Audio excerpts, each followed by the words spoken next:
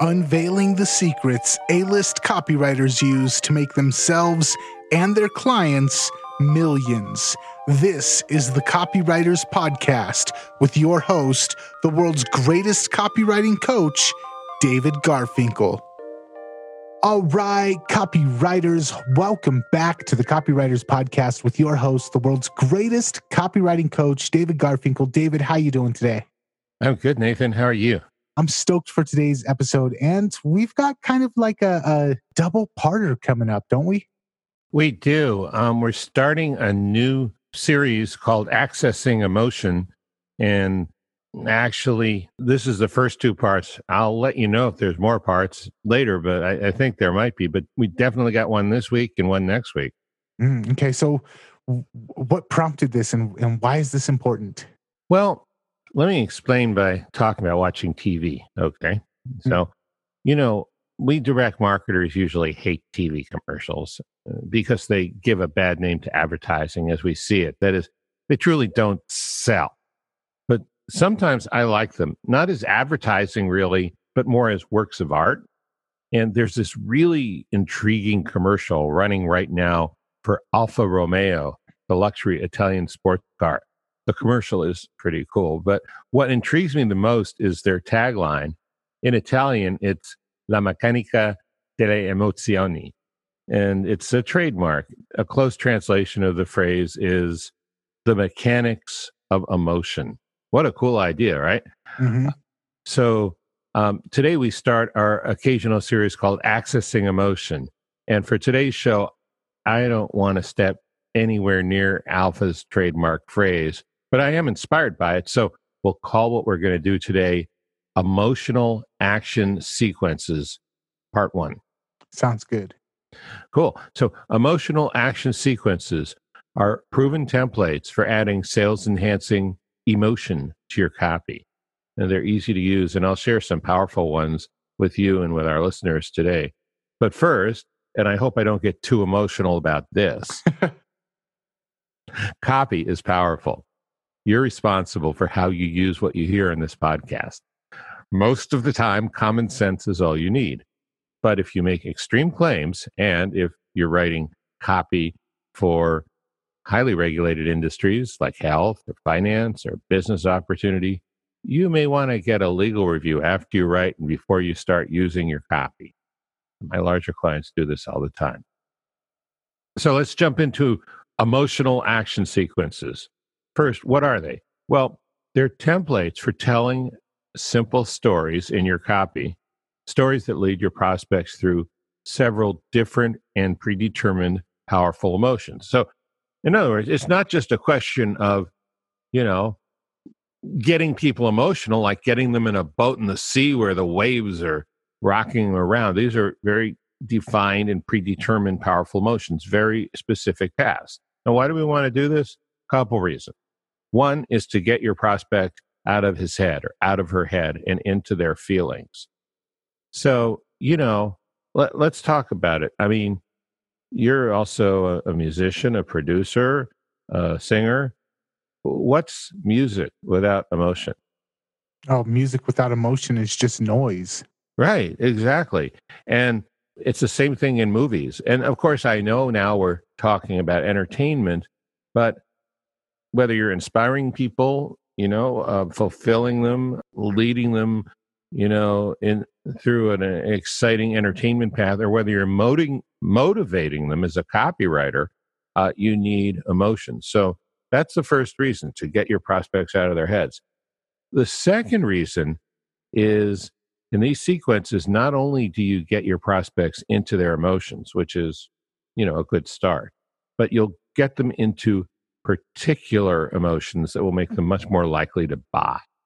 When you mention movies, I know that they always have like that rallying call to action at the end of a movie where the protagonist gets everybody emotionally stirred and says, this is what we got to do and this is why we got to do it. Without that emotional motivation, those speeches never hit with the audience. So if you mentioned to motivate people to do anything, those rallying cry scenes of movies are a perfect example of how important emotional connection is to get somebody to follow your call to action. That's a really good point. I never thought about that, but I'm glad you brought it up. I mean, boy, yeah. I mean, you give a speech sort of like you're reading out of a physics textbook, and that's not going to move people very much. Okay, so let me tell you where these came from. I developed what we're going to look at today. I developed them for my $5,000 a person breakthrough copywriting seminar in Las Vegas. And you might say, well, if you're charging people $5,000 to learn these, but I gave people a 10-year head start. I figure by then they've probably gotten your money's worth a few hundred times over. I gave them a 10-year head start, and then I released them in my book, Breakthrough Copywriting, which went on to be a #1 bestseller. And people have told me they're so useful, I thought I would share some of them with you. Okay? Mm-hmm. And you can find out more of them by getting Breakthrough Copywriting for all of $12 on Amazon as a Kindle or a paperback. Okay, now here's why you need to know them. You say, okay, so David, you developed this huge Rube Goldberg whiz-bang invention. What I have emotions. I get pissed. I get happy. I get horny. I get scared. I get sad. No, that's not enough. See, I critique copy for people just like you, wide variety of copywriters, business owners. Last year, I was doing about 5 to 10 critiques a month for GKIC. I do work with Agora Financial. And in the larger sense, I have a lot of individual mentoring clients and critique clients from all over the world. And I'll tell you, everyone has their own strengths and weaknesses. And many of these people are very good. But one thing I've noticed is nearly all copywriters are not good at having enough effective, believable emotion. Now, I'm not saying there's no emotion. Sometimes there's no emotion, but sometimes it's just too logical. But sometimes it's so over the top, it's not believable. And sometimes it's so sappy and contrived, it just doesn't ring true, and it ruins the magic of the rest of the copy. So that's where these emotional action sequences come in. We're going to do a couple different types. Today, we're going to do breakthrough copywriting emotional triggers, and next week we'll do something else. But in both cases, they can help you by making your copy more natural and believable by using emotions in everyday situations that ring true in a very powerful way. I think the reason why this is so difficult for a lot of copywriters is that emotions are conveyed through body language, emotions are conveyed through tone of voice, and we're stripped of that ability when we're writing copy. So the things that we use to express our emotions on our everyday communications are not available through copy. So we're kind of trying to fight or run a marathon with our shoes tied together, it feels like. Yeah, I think that's a great point. I never thought about that. I've sort of thought around the edges of that, but you really hit the nail on the head with that. You know, there's a famous Morabian study at UCLA that people misquote a lot, but basically he's saying when we believe people or don't believe people, 7% comes from the words we use, and then I think 38, my numbers may not add up exactly, 38% comes from our tone of voice, what you were talking about, and 54% is nonverbal. So if you assume that we're taking in most of our emotional information from that study as to whether to believe people or not, and only 7% of it is the words, which I think is what it says, then we're trying to pour the other 93% of how we normally communicate emotional information into our stories. And it's possible, but people are not used to doing that. They don't even think about it. I never even thought about the part you said until just now. And I've been thinking about this for 30 years, almost every day. So it's a really good point. But the good news is there are certain things we do, like maybe when we're on the telephone or when we're writing an email where we're not thinking about it, but we want to get this point across. And so we actually naturally default to the things I'm going to show you. The problem is we're not doing it consciously and deliberately. We're sort of doing it more from our right brains or our midbrains or our brain stems or our nether parts or somewhere else than the conscious mind. So let's jump into these. I've got 3 breakthrough copywriting emotional triggers today, and let's just jump in. Okay, so the first one is called anger to envy to offer. Now, before somebody freaks out and thinks that they have to get pissed at their market or they have to get their market pissed at them. I mean, there are some people who thrive on that, but most people aren't real comfortable with that. No, that's not what this is. All you're doing is telling a story where someone starts out by being angry, and then the anger actually turns into envy of another person. And then from there, you move your copy to an offer. So it's going to be much easier to show you, and then we could talk about it if you want. So here's the psychology of this trigger. And, when I say anger and envy, that's going to scare some people and put other people off. But let's face the facts. Anger and jealousy are 2 of the most important, most powerful motivators known on earth. Now, a therapist might tell you that they're not healthy emotions. All right. Okay, therapist. But nobody would argue with the fact that they're widespread, because they're widespread. And no matter how emotionally well-balanced we think we are or we try to be as individuals, anger and envy are common to all of us. Now, Nathan, let's say you and me had a business, and the business was helping frustrated corporate refugees who'd been screwed over by management to get out and start their own business. Okay? Mm-hmm. Just for instance. So we could use this anger to envy to offer trigger here in our copy this way. The company Terry worked for posted record profits this year, so it really stung her when she was turned down for a raise for the 3rd year in a row. And she was steaming because the division that she ran had brought in more money to the company than anybody else. To rub salt in the wound, Wanda got a sizable raise and a huge promotion. Terry suspected that was because Wanda spent a lot more time practicing office politics than she did producing for the company. And Terry called this the Wanda insult. She was so mad at the unfair treatment that she resolved to leave the company and start her own business to make things right. And the first people she contacted was us, since we specialize in helping people who were superstars for someone else become superstars in their own business. That's so powerful. Thanks. Now, first of all, has that ever happened to you? Have Yes. you ever been the producer, but maybe you weren't playing the political game and doing the hiney-tonguing the way other people were doing, right? Right? And so you can identify with that, even though Terry's a woman and Wanda's a woman and you're a guy. It doesn't matter. You can still identify with it because, that's probably the only real equal opportunity thing in the world. Men and women get screwed over equally. We really do. But so you could identify with it. I mean, do you think a lot of people could identify with it? I think probably any entrepreneur that felt unappreciated and that was the motivation for why they started their own business. I think that this is something that probably 80-90% of entrepreneurs out there could relate with.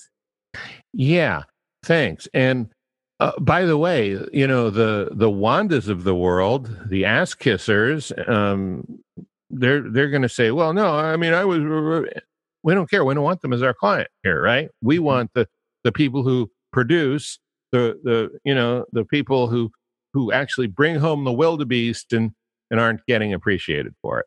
I think the other thing is too, as you're reading this, as you were reading it out to us, I was actually visualizing similar instances in my own career. So I was thinking of particular times where I was the guy that brought in the most profits and didn't get the recognition. I was thinking of instances in my own life which actually helped evoke those emotions in me as we were going through it. Yeah, and that's the whole idea here. I'm really glad you said that. So you did feel at least a sliver of the anger you once felt, and a sliver of the envy, and the sliver of the motivation to, damn it, do something about it, right? And then and it was very subtle at the end, you said, and we were the first people that she contacted. That was almost like a subtle call to action. It was, I felt this way. I have these same motivations. I had these same frustrations. This is what this person that I can really emotionally relate to did. Maybe it's what I should do as well. Yeah, great point. So really, it's only, I don't know, 4 or 5 sentences, 6 sentences, 7 sentences, 3 paragraphs, maybe 100 words, but that's the power of these triggers. Okay, so let me share another one with you now, and this one, I think this is funny. This has like an O. Henry surprise ending in a way. I think. Okay, so this is Breakthrough Copywriting Emotional Trigger 2. It's called Appeal to People's Sense of Larceny. Now, you might think that quote unquote good people don't steal, and you might be right. But what people who have self control actually do, and what they really want to do, are not often the same thing. So when I say appeal to people's sense of larceny, I don't mean sell them instructions on how to rob a bank. Okay. I mean, the psychology of this trigger has some much more socially acceptable names. People call it getting good value for your money, or never paying retail, or getting something for free. And the fact is, if you can show someone how to get what they want, how to get away with paying less or even paying nothing at all, if you can show them that in a story, you will stimulate powerful urges that will propel them to buy what you're selling. So here's an amusing example. I heard this on the radio yesterday. It was an ad for Blink.com, which is a home security company. And they said, cops use it. They like it. And they have home security cameras. And they said they have no contracts, no wires. I mean, they really made it appealing, without, locking someone into a lot of things that people usually don't like about home security companies, and with the credibility that cops get it themselves. And then the announcer says, and you can get 3 of our cameras for what the other guys charge for 1. Mm-hmm. Plus, use the special code and we'll give you a 15% discount. Now, that just sounds like good sales, but think about it. They're selling burglar alarms by appealing to people's sense of larceny. I mean, I think that's ironic, but that's exactly what they were doing. Yeah, it's one of those deals where you almost feel like you're ripping the other person off. And the deal is to buy something that'll help you prevent yourself from getting ripped off. Yeah, well, better them than me, right? That's the thought. But yeah, so appealing to people's sense of larceny, you just simply you make them feel like they're stealing something and getting away with it, and you try and keep it legal, right? I mean, that's a powerful one, though, huh? Well, everybody wants to feel like they got one up on the other guy. It's true. It's very true. So that's number 2. Hey, let me ask you a question. Does it take you too long to write your copy? And if it does, have you ever wished you had a proven system to write it faster? Well, if that describes you, then you'll want to know about high-speed copywriting. This is a home study program that has helped a lot of people write profitable sales letters in as little as 5 hours. No, it's not a bunch of shortcut tricks that leave you with cookie-cutter sales letters that people can ignore. It's about writing full-fledged, memorable, response-getting sales letters much faster than it usually takes. It's tested and proven, too. High-speed copywriting will ease you through putting together an original, powerful sales letter and putting it together in record time. You can find out more at highspeedcopywriting.com. By the way, this is one of the very few programs that Bond and Kevin Halbert have given their Halbert seal of approval to. So check it out today, highspeedcopywriting.com. Thank you. And now back to our show. Breakthrough Copywriting Emotional Trigger number 3.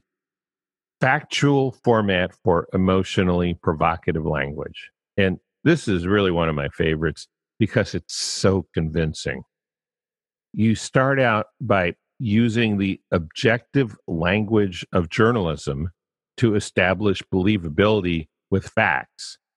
And then you continue to present your information in the factual format of a newspaper article. But notice in the example that I'm going to give you how the copy gradually transitions into a lot of emotion, which will actually prepare the prospect to be receptive to your offer. Okay. So this could be for a diet information product. It may exist. I don't think so. I just imagined it. And here's an example of this trigger. A diet followed by everyday people in Europe for centuries is sweeping the United States like wildfire, and people who could never lose weight before are having some success with it. Called the Mediterranean diet, this traditional European way of eating has been keeping millions of people fit and healthy for generations with little fanfare. But Americans who have just discovered it are melting belly fat and dropping dress sizes in weeks, and they are shouting from the rooftops. See what I did there? Yeah. Yeah. Notice it goes from facts in the first three sentences to highly emotional language in the last two sentences. Here's the last two sentences. But Americans who have discovered it are melting belly fat and dropping dress sizes in weeks, and they are shouting from the rooftops. Yeah. So it starts off sounding, I don't want to say bland, but it starts off sounding very fact and very statistical based, or I mean, you bring up geographic locations, you bring up history.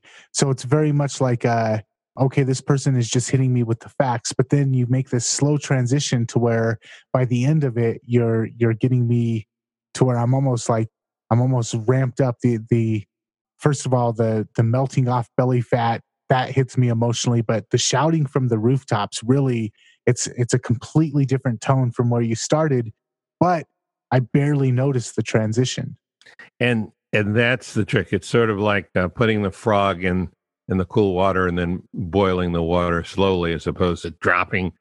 I mean, and that's dropping. Let me finish this. And then dropping the frog into this, roiling, boiling, angry water, and the frog jumps out. It's too hot. The problem is that's what a lot of people do when they just come out swinging with these hypey headlines and this hypey leads and this hypey subheads. That's like the boiling water. I'm not saying you want your headline to be maybe as dull or as even keeled as a diet followed by everyday people in Europe, but you could make your lead that way, because even though it's fairly factual, it's still interesting. Like, what's going on here? What was a new diet that people have been? I mean, most of the diets are invented people like me, fueled by some drugs, and they make up some the banana spot diet. You buy a bunch of bananas, you cut out the spots, and then you eat. I mean, people really. But here's something that has history and proof and healthy people. So even when we say, but Americans who have just discovered are melting belly fat and dropping dress sizes in weeks, and they are shouting from the rooftops, that's the language is more emotional, but the format is the same. It still sounds like it's a factual format. This happened, this happened, this happened, this happened, this happened. Can I ask you a question about this? Oh, yeah. Would this be something that you would want to use? Would this be a formula that you would want to use maybe in a marketplace that's more skeptical? Like I noticed that you naturally went to the diet niche, and I think that's because most people in the diet niche, the reason why it works so well in that example is because most people in the diet niche are just looking for an excuse not to believe you. Does this type of approach work better for markets that are more skeptical? Absolutely. I mean, I just did a copy critique this week for a guy in Business Opportunity, and I would never suggest something like this for BizOp. But yeah, diets for sure. I mean, diets have probably got to be about the most skeptical type of consumer there is. There might be a few more. And like, let's say you were doing alternative health supplements. Yeah. So I think that's right. Why would you not recommend it for BizOp? Because I know a lot of people, especially if they've been burned on a couple of BizOps in the past, they might be skeptical as well. Why would you say you wouldn't recommend it for a biz opportunity? Because my sense of people who want BizOp, and there's a wide range from dreamers to very serious people who actually act on it and make money and build businesses. But I think all of them, they sort of have that, they're adrenaline junkies. They need that excitement. Part of the reason they buy it is the dream they have in the beginning. Now, some people will actually, come back down to earth and work on it. And some people will buy it, get their jollies and then buy another one because they'd much rather dream than do. All kinds of people. But I think the personality of the BizOp buyer is someone who wants to be excited, wants to be stimulated. So like most things in copywriting, what it really comes down to is the format or the formula isn't really as important as knowing who it is that you're writing to. I think that's right. I think you're absolutely right. I mean, these are very helpful, but if you don't really keep your customer in the forefront of your mind and what your customer wants and needs and how they're going to respond to it, then you've just got another tool that might or might not work. But once you put all those things together, it can be a very powerful combination. Nice. Okay, so let's kind of do a recap on what we learned in today's episode. Sure. So the recap is you need to provoke emotion to get people in a buying mood. And what we talked about today provides an easy way to do that. We talked about 3 emotional action sequences: anger to envy to offer, appeal to people's sense of larceny, and factual format for emotionally provocative language. So if people wanted, you mentioned that you can get, this was only kind of like a snippet from what you have in your book. Where can people go to find out more about this particular aspect of copywriting? Yeah. So these are 3 of 11 breakthrough copywriting emotional triggers, and they're all in chapter 10 of Breakthrough Copywriting on Amazon. And there's 12 other chapters as well. Awesome. All right, David, another fantastic episode. And we kind of hinted at what we've got coming up next week. For the listeners that might have forgot what we started off the show with, what do we have coming up next week? Well, we have Emotional Action Sequences Part 2. And it's not just more breakthrough copywriting emotional triggers. It's something else, but it's real good. Awesome. All right. So make sure that you're subscribed to the show on iTunes. Make sure that if you want the show notes, we provide all of this information over at the copywriterspodcast.com. That's copywriterspodcast.com. Go and check that out. And until next week, we'll see you later. See you later.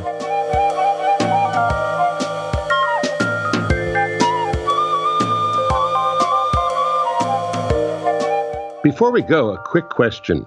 Would you like to have me as a guest on your podcast? Let me give you an easy way to contact me about that.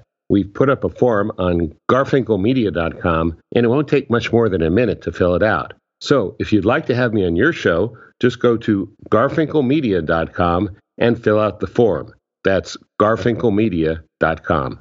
Thanks, and see you next time on the Copywriters Podcast.